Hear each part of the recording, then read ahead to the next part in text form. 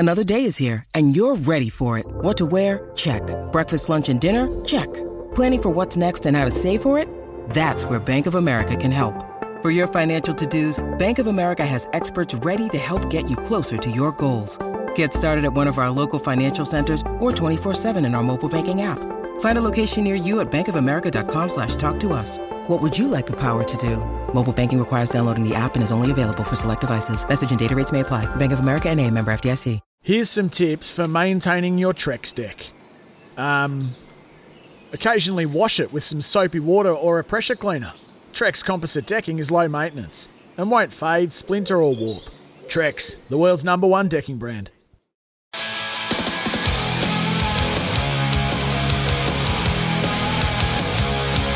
Macca's 30 Days, 30 Deals is back. Claim daily deals only on the My Macca's app. Welcome to the Macca's Run with Sam Hargraves. Yes, indeed. A very good evening to you and welcome to the Macca's Run in the sexy new time slot of 7:30 p.m.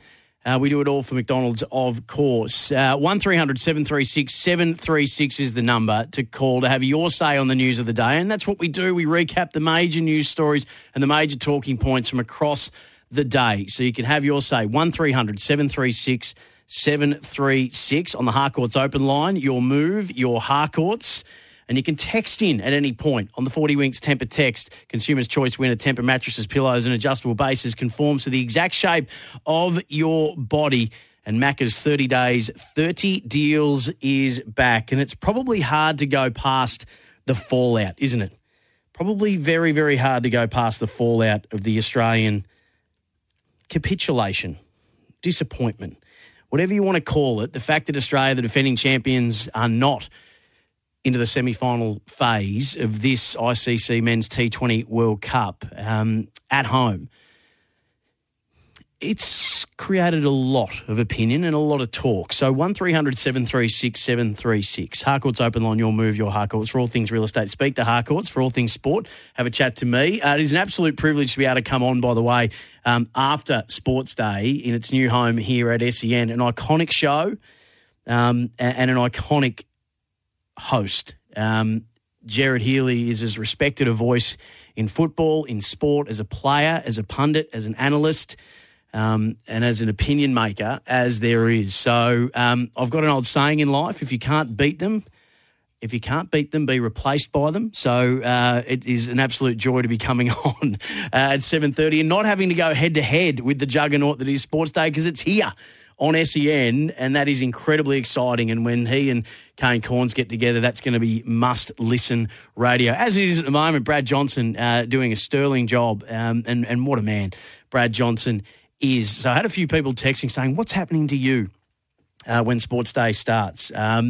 So it's an absolute privilege to be able to come on after Jared's kicked the dew off for me. No, just kidding. It's an iconic show and wonderful to have it on the home of sport, SEN. So 1300 736 736, 0433 98 11 16.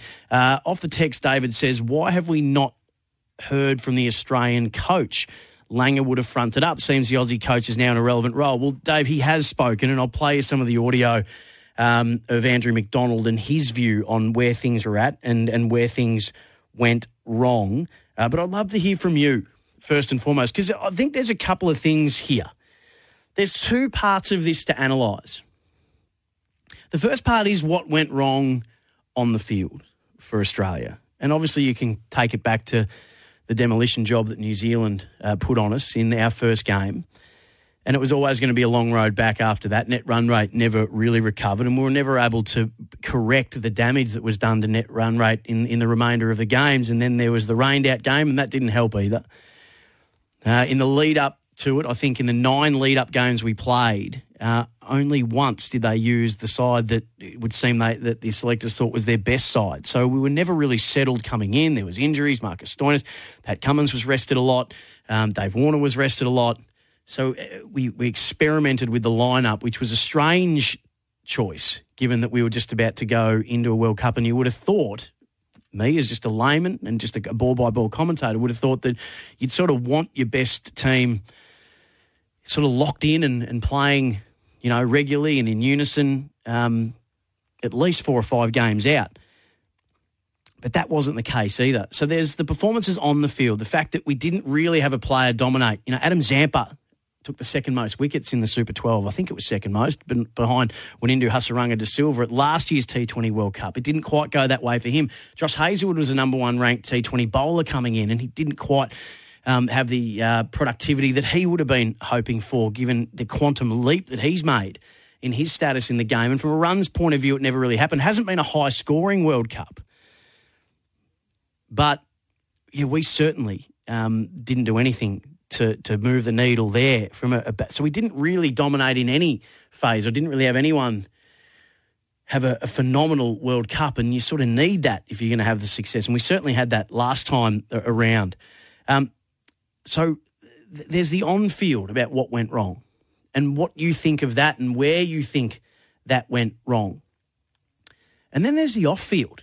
I had the privilege of being there last night when 82,000 more, and I would say that 81,500, maybe even 82 of the 82 plus that were there were Indian fans. Well done to the Zimbabwean fans that were there. But there was essentially a dead rubber. India by that stage had qualified. It was just a matter of whether they'd finished first or second in Group 2.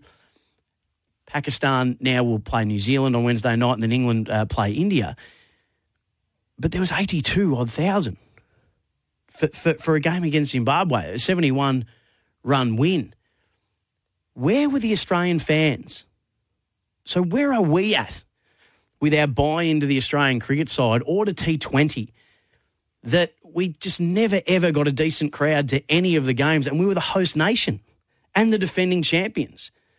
People just didn't turn up. They voted with their feet. There's something not quite right. And when you look at some of the fans of some of the other countries, it doesn't matter if it was 82,000 Indian fans or if it was, the few thousand Sri Lankan fans that have like 3 different bands all playing in unison, and every moment's a moment of joy and celebration. Or was it, the Zimbabwean fans that turned up in a sea of blue just to wave their flags and jump up and down for any great moment. But we were out-fanned as well. We were outplayed and we were out-fanned. So why is that? We were taught a lesson in what it means to truly love your cricketing nation by just about every other nation that was here. And as a fan, I was a little embarrassed about that, because maybe it doesn't mean as much to us. Maybe it's the format, maybe it's the team themselves, but the numbers don't lie. We just did not get good crowds. So why is that? I want you to be able to tell me. 1300 736 736. This is Gerard Whateley and Damien Fleming speaking about what Australia do now with their 2020 team. And let's be honest, Gerard, you don't win unless 3 of your top 4 have big tournaments. So who are going to be those top order players that can basically just win your T20 World Cups? And then Tim David, that type of player is definitely, he'd have to be in their plans. Can we get another one? Maybe a left-handed Tim David who could go out there with 8 balls to go and score 20. But, when do you start to look at this? The next game's not until August.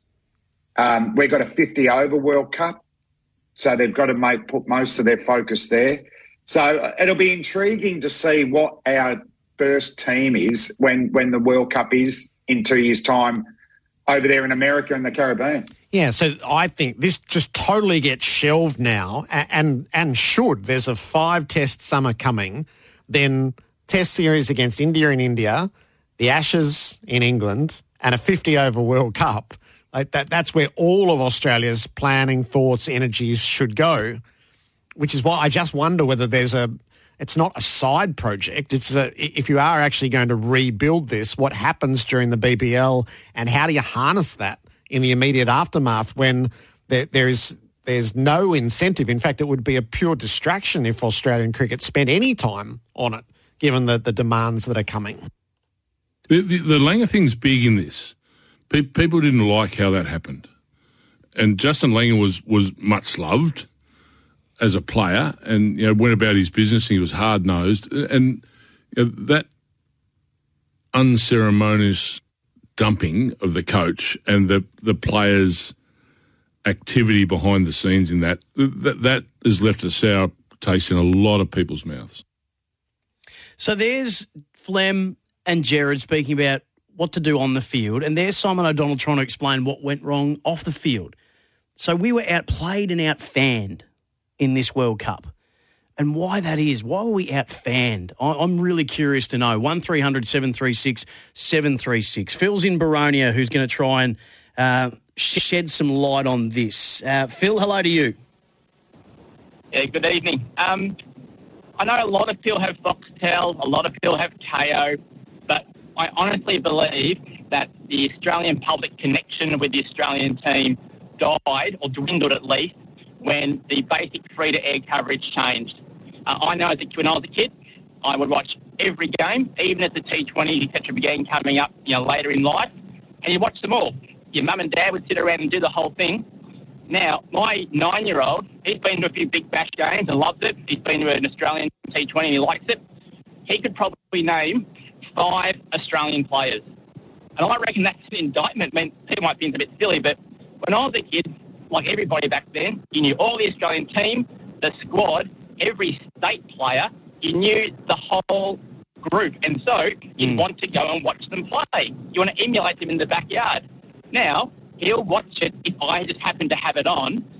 But other than that, he'll go, oh, there's Patrick Cummins, more from the Gillette ad rather than from his performances in a World Cup or captaining his country. So I don't know if there's a solution to that, but I think, and this probably goes for a few of our national teams, more free-to-air coverage gives the players and the team exposure back to the public, and they're the ones you want to connect with.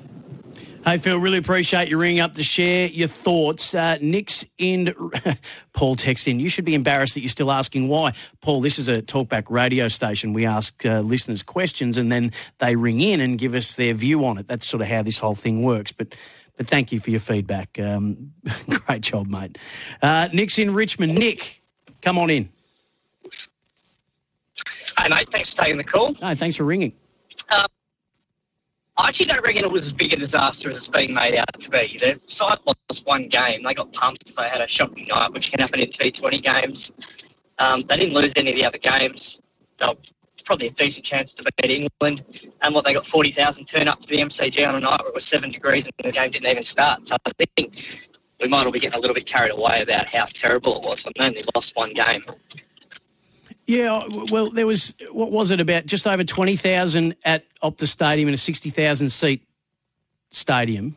You say 40 to the MCG, and yeah, the weather wasn't great. I think it was 37, but let's not quibble over 3. And Australia-England, so how many of those were Poms and how many were Aussies? I didn't get the chance to have a look at it in great detail. They didn't turn up. It was, I think, 18,000 at the Adelaide Oval in a must-win, win and get in.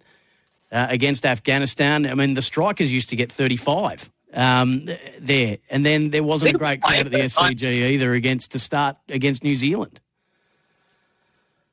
Yeah, fair enough. I'm not sure that T20 gets decent crowds any time anyway, and that's probably a bigger issue in the country, isn't it? But, and Nick, just for you, can I ask you a question?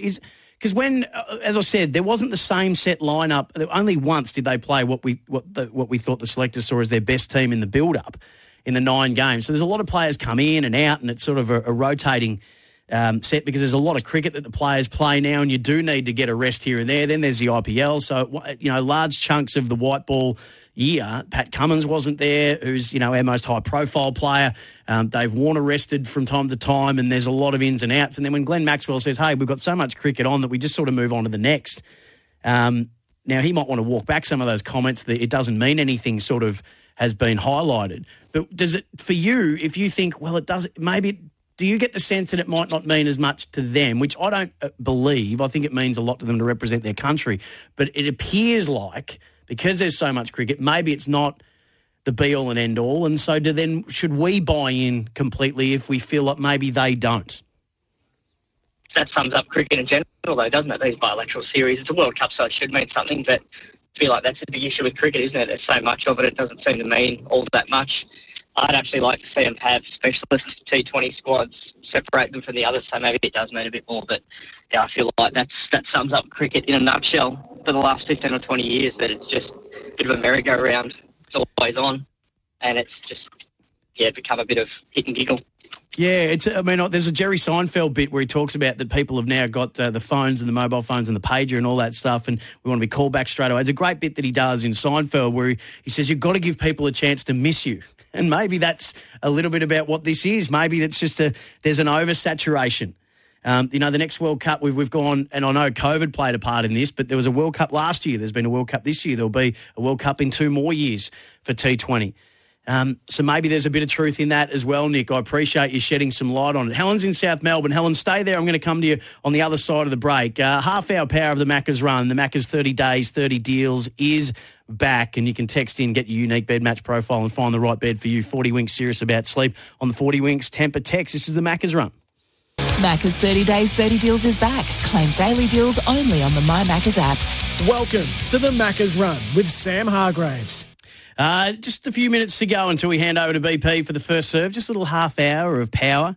1300 736 736, the Harcourts open line. Your move, your Harcourts. And Macca's 30 days, 30 deals is back. Helen in South Melbourne has been waiting patiently. As I ask you the question, tell me what went wrong on the field for Australia and why Australians weren't showing up to support them at the field. We got outplayed and outfanned, it seemed, at this World Cup. And I'm curious to get your thoughts as to why. Helen's in South Melbourne. Hello, Helen. Hi, how are you?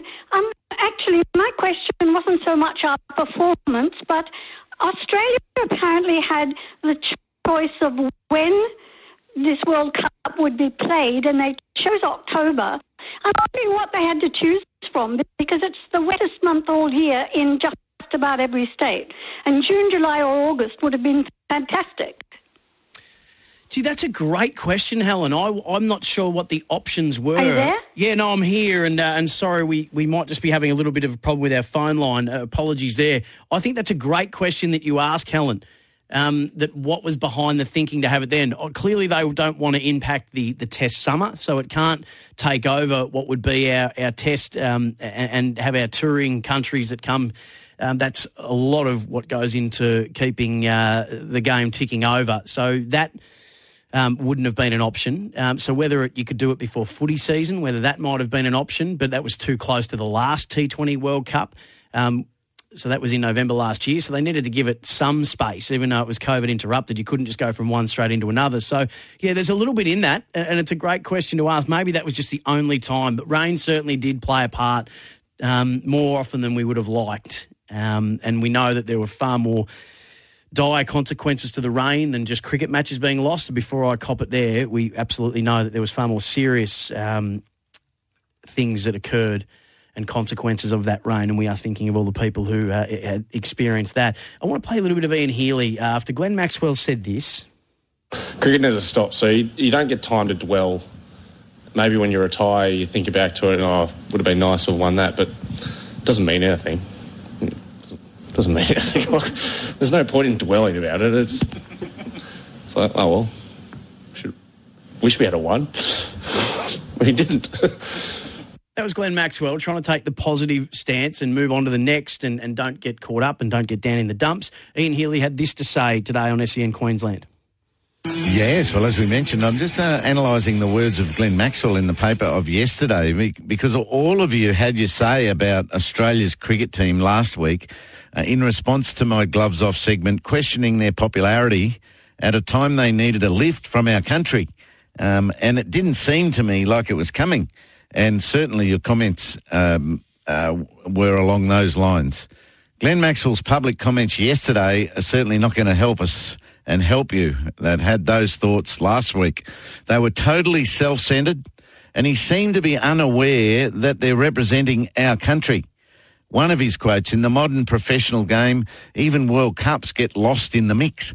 Few players will lose sleep and not dwell on such an exit for long. Now, here's another quote. Oh, you can't dwell on it. I think you move on pretty quickly. I think we got a one-day series against England probably 24 hours later, and then we got the Big Bash, then we got 4-day cricket. Cricket never stops, so you don't get time to dwell. Maybe when you retire, you think back to it, and would have been nice to have won that, but it doesn't mean anything. It doesn't mean anything. There's no point in dwelling about it. It's like, oh well, wish we had a one. We didn't. Yeah, no mention of the nation who supported us, and we would love to have done a bit better for you. Invested to attend this week's semi-final in Adelaide, and a lot of people I know are going down to watch Australia play England. Expats who return from their place of residence now for a break and might watch some exciting performances. So this was a terrible, untidy performance by Australia, creating black marks for the hierarchy of coaches and senior players everywhere.